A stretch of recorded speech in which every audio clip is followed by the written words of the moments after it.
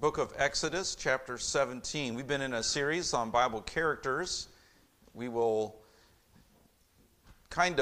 sort of get away from that just for a night, but we'll still be dealing with a Bible character, Moses, who we have addressed before in regards to his parents and his mom, and they're protecting him, and God providentially preserved his life as a baby, and we're familiar with that story. So we dealt a little bit with Moses' life from that standpoint. Tonight we're going to look at the simple tool that Moses held in his hand for much of his ministry, and we know that as the rod of Moses. We'll look at 5 lessons from a simple tool that God had Moses carry, that Moses would use throughout his ministry, throughout his life, and some lessons that we can glean from this tool. Exodus 17 and verse number 9, "And Moses said unto Joshua, Choose us out men, and go out, fight with Amalek. Tomorrow I will stand on the top of the hill with the rod of God in mine hand." Isn't that interesting that the rod is referred to as the rod of God? This is one of the 4 periods of time in the Bible that we see God giving men supernatural, miracle-working, or sign-working abilities.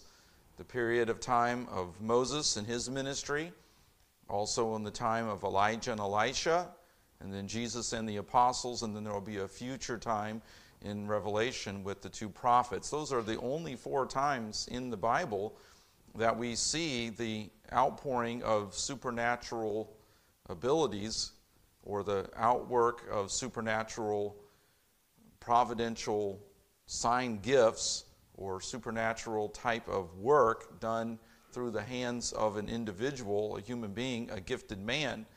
This is one of those 4 times, Moses being the first of those 4. This tool, this rod, was not a magic wand. It did not have any magic powers in and of itself. It wasn't if you turned it a certain way, or like a baton, you twisted it around and then you said the right words at just the right time and held it in just the right way, then pixie dust would fly out of it and presto changeo, something miraculous would happen. It doesn't work that way. That's not what this was. This rod in Moses' hand would have been a simple, probably shepherd's type of staff. It was not a magic wand in any sense of what we think of from maybe a cartoon or a series of movies or whatever Disney or Hollywood can come up with. That's often what we think of. Moses' rod, his shepherd's staff, was not a magic wand. We know that God did initiate miracles through Moses. God often informed Moses of the miracle in advance, and this rod would simply just be a tool, or really a symbol, of God's personal and powerful involvement in the affairs of men. Moses' outstretched arms in Exodus 17 would be symbolic of a dependence upon God and of an appeal by humble men depending upon God for victory. So let's look at 5 lessons from the rod of Moses. First of all, we see the rod of Moses in Exodus chapter number 2 as an instrument of service and a place of preparation. In Exodus 2, we know that Moses had to flee from Egypt. He had grown up. We are familiar with the passage in Hebrews 11 that Moses chose what? Rather to suffer affliction with the people of God than to enjoy the pleasures of sin for a season. What does that say about what was going on in Egypt? What does that say about what was available for Moses? Should he choose to go the way of the Egyptians, the way that his upbringing would have sent him by the fact that he grew up going probably to Egyptian schools to some degree, though we know that God providentially spared his life and his mom was involved in weaning him. We know that he probably went to Egyptian schools. He probably had a fair amount of pagan influence from Egypt. Yet Moses remained faithful. His character was strong, and he had his eyes on the Lord. But he got a little ahead of God, didn't he? As we sometimes do. Moses looked and he saw the slave master, and he was being cruel to the Hebrew slave. And Moses did what? He went out and he tried to take things into his own hands, and he killed that slave master, that taskmaster. And so what did God have Moses do? He spent the next 40 years in a place of preparation. He ended up in Midian, and he was a shepherd. He served his father-in-law as a shepherd. No doubt that's where he first picked up that staff, that rod. We know that he had one because in Exodus 4, in verse number 2, as Moses is in the conversation with God at the burning bush, and God is calling Moses and sending him back to Egypt to lead the Israelites out, he mentions in Exodus 4 and verse number 2, what is that in thine hand? And Moses says, a rod. So we know he had a rod. We know that it was customary for shepherds to have a shepherd's staff, a rod of sorts. They would use that to pull in the sheep or to make some sort of motion or to tap them or to use that as a tool in their shepherding services and their shepherding work. So we know he probably had this shepherd's rod, this staff as a shepherd out there with the sheep. We know that in Exodus 4 and verse 2 it was in his hand there at the burning bush. And we see that this rod was an instrument of service in this place that God was using to prepare Moses for a tremendous task of leading the Israelites out of Egypt. And for application, we can't help but think of the various tools, talents, abilities that God, in a sense, places in our hand. Sometimes preparation is thought of only in the time of growing up as a child, teenage years, college years. But there are times of preparation even in our adult years. And we emphasize to our young people, and we should, to be right now preparing yourself for marriage, for adulthood with all of its responsibilities. We talk about managing finances. We have relationships. But that preparation has to ultimately be developed by the Word of God through a personal relationship with Jesus Christ to form within us moral character and integrity. So whatever talent, ability, whatever God in a sense places in our hand that He is preparing us to use, we are ultimately taking that tool and we are saying, God, use this gift, this talent, this ability. It may be an area of intellect and education. It may be a certain ability when it comes to speaking. It may come with a specific hand type of skill. It could be in everything from music to medicine to law. Numerous ways in which God has us with a talent, with an ability, and He wants us to use that as stewards, as faithful stewards for His honor and for His glory, for evangelizing the lost, for edifying the body of Christ. And we should look at each place that God puts us as a place that we can serve. As that song says, brighten the corner where you are.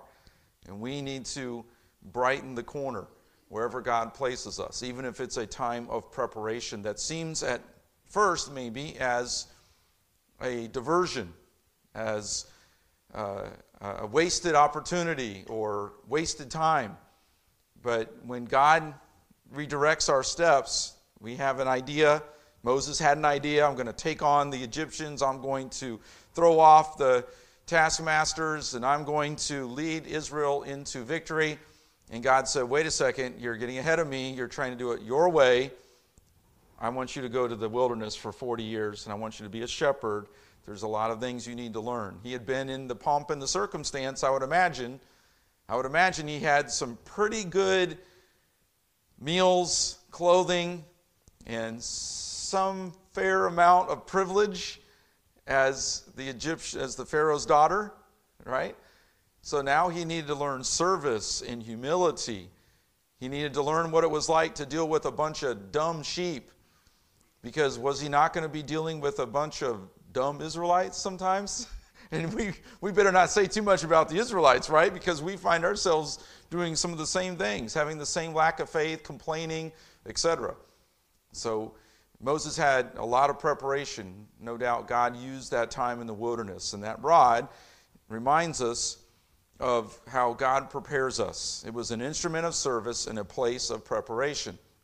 And then we see the rod as an instrument of clarity and a place of calling. Exodus 4, in verse 1, and Moses answered and said, but behold, they will not believe me, nor hearken unto my voice, for they will say, the Lord hath not appeared unto thee. And the Lord said unto him, what is that in thine hand? And he said, a rod. And he said, cast it on the ground. And he cast it on the ground, and it became a serpent, and Moses fled from before it. God had already told Moses what he wanted him to do. He even said, I will use you to lead the Israelites out of Egypt. And Moses began to say, but whoa, wait a minute, God. How do I know that they will even believe what I have to say? And you know in Exodus 3, there's that great passage in Exodus 3 and verse 14. And God said unto Moses, I am that I am. And Jesus would even use that same phrase. And we talked about that studying through the book of John and the proof text of the deity of Christ and the way even Jesus referenced that statement, that name for God, I am that I am. And yet Moses was struggling. And he even said, I'm not a man of good speech, and I don't think that Pharaoh would listen to me, the Israelites would listen to me. And we know that Moses eventually was allowed to bring Aaron along, and of course Aaron had his own issues. But we see in Exodus 4, as this rod was in Moses' hand, it became an instrument of clarity in this place of calling. Because what did Moses do with that rod? As a sign, as God in his providence said, okay, I'm going to make it very clear to you. Throw that rod down. And what happened to it? It became a snake. And he fled from it, as most of us would, right? Once in a while, I reach in the cage in our basement where Chandler's snake is. And Indy's getting big. He's getting good and thick. He needs another rat this week. So that's going to be fun. But I reach in the cage and I change his water. I change out. He's gotten so big, he's outgrown his rock. And I had to put in a different rock that he could fit under. And I pulled him out last week and I brought him upstairs. And he's a very pretty albino ball python. And of course, Chandler, when we were down there, he was asking about how his snake was doing. And we were talking to him about that. And most of us, though, we see a snake out in the wild, we're running. We're getting away. Moses, of course, was astonished by the fact that his rod became a snake. As Christians, we're not to be superstitious. It's one thing that we have to watch out for. Have you ever met a Christian who's superstitious? And they're almost like walking around in life. And they're trying to find hidden meanings behind every little thing that happens. And some people, they get really ridiculous about it. And they won't walk under a ladder because they'll cause some sort of jinx. They won't step on a crack because they might break their mother's back, or whatever those things that people came up with through the years, right? And I just refuse to be controlled by superstition. But some people, they're more controlled by superstition than they are by the Word of God. We shouldn't be superstitious Christians. Moses had been told by God what God's will was for him to do. Yet Moses was struggling. And in his providence, like with Gideon, what did Gideon do? He had the wool out there and the fleece, and he was trying to test God, so to speak, and say, if you really mean what you say, God had already told Gideon, God had already told Moses, but in his graciousness, in his mercy, in his providence, he gave them additional signs. The fleece was wet, the ground was dry, the ground was wet, the fleece was dry. In Moses' case, he threw the rod down, it became a serpent, and then there was the hand put inside his robe, and it came out leprous. And then there was, I believe there was the pouring of the water, and it became blood. And I just jumped ahead in my slide. All of these were additional signs that provided clarity in the midst of this call to go. And I'm sure there was fear and trepidation on Moses' part. We can't get too critical of Moses here, because how many times has God made it clear what we should do and we struggle with it? Really, God? You don't want me to teach that Sunday school class. Really, God? You don't want me to move there, go there, do that, serve in that way? Really, Lord? I know that's the good thing that you want me to do, and to him that do it, to him that knoweth to do good and doeth it not, to him it is sin. But really, me? Don't you know how hard I worked for that? I mean, we get into some of those same excuses, don't we? We have to be careful. If we're not careful, we'll be critical of Gideon and Moses, and we'll find ourselves questioning the will of God and asking for additional signs. And if we're not careful, we will become disobedient in what is very clear from the Word of God, and applying the principles, the commands, and the promises, knowing that it is of the Lord that we are led to do this, that someone has come to us, or we see the need and we know we should step into that gap and fill it, or whatever it is that God has for us to do, and we hesitate. And if we're not careful, we'll become disobedient. So I don't want to be overly critical of Moses, but he was struggling. And in one way, God provided clarity in his mercy and his grace, as God is so gracious and mercy to us. When we're struggling with what he has called us to do, God is good to us and gracious to us. And many times he gives us that extra little prompt. He brings that other person. We're not looking for a stick in our hand to become a snake. We're not looking for our hand to become leprous and put it back in our robe. We're not looking for water to be turned into blood. We're not looking for a sign and a wonder and some supernatural revelation in the sky. That's not what we're looking for. We're trusting God. We're applying his word. And with the help of the Holy Spirit, we are submitting ourselves to the Word of God, to God's work, to the Holy Spirit, and to God's leadership in our life. And we see God take care of our needs. We see God use us where we never thought that we could.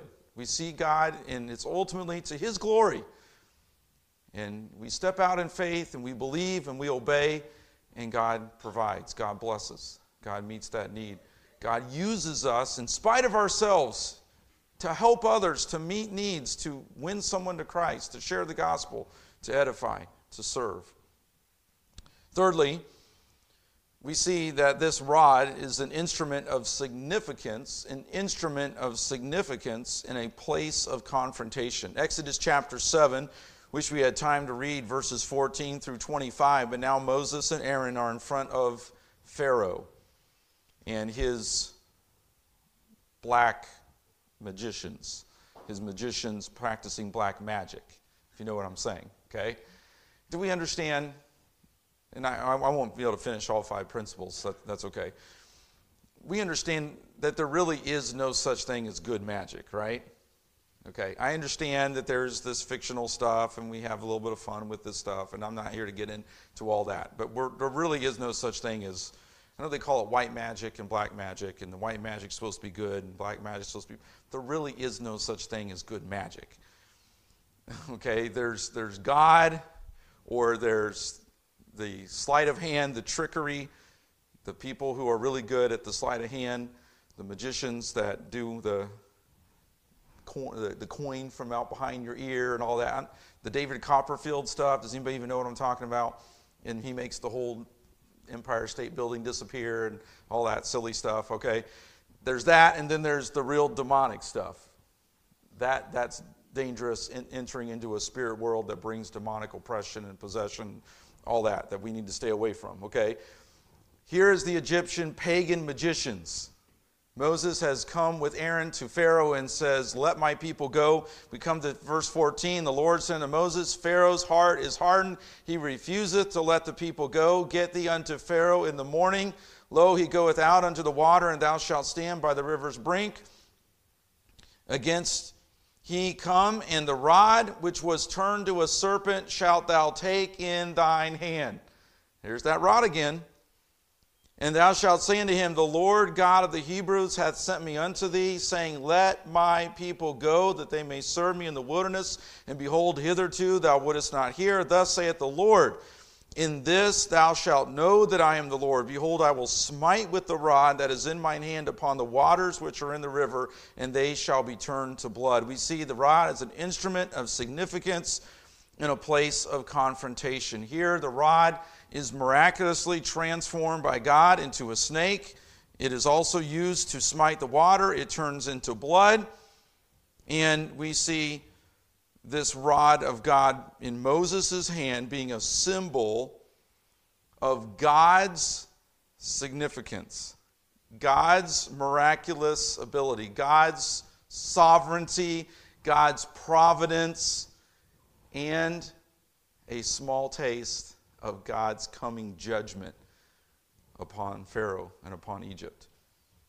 This is the rod in Moses' hand that he would later then use to put over the water to part the Red Sea, and then to do what? To put over the water to close the Red Sea upon those Egyptians. We won't have time to get into all 5 of these lessons, but we see here in Moses' hand this rod, a symbol showing to the Pharaoh that God is in charge. Now, the magicians, they were able to do a certain amount of repetitive, or they were able to kind of sort of copy the initial signs.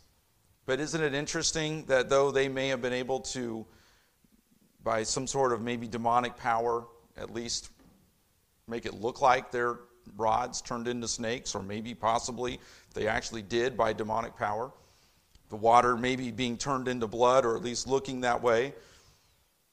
Okay, so these magicians could do some amount of copying, or through some trickery, or through some demonic activity. But isn't it interesting? They couldn't stop any of the plagues.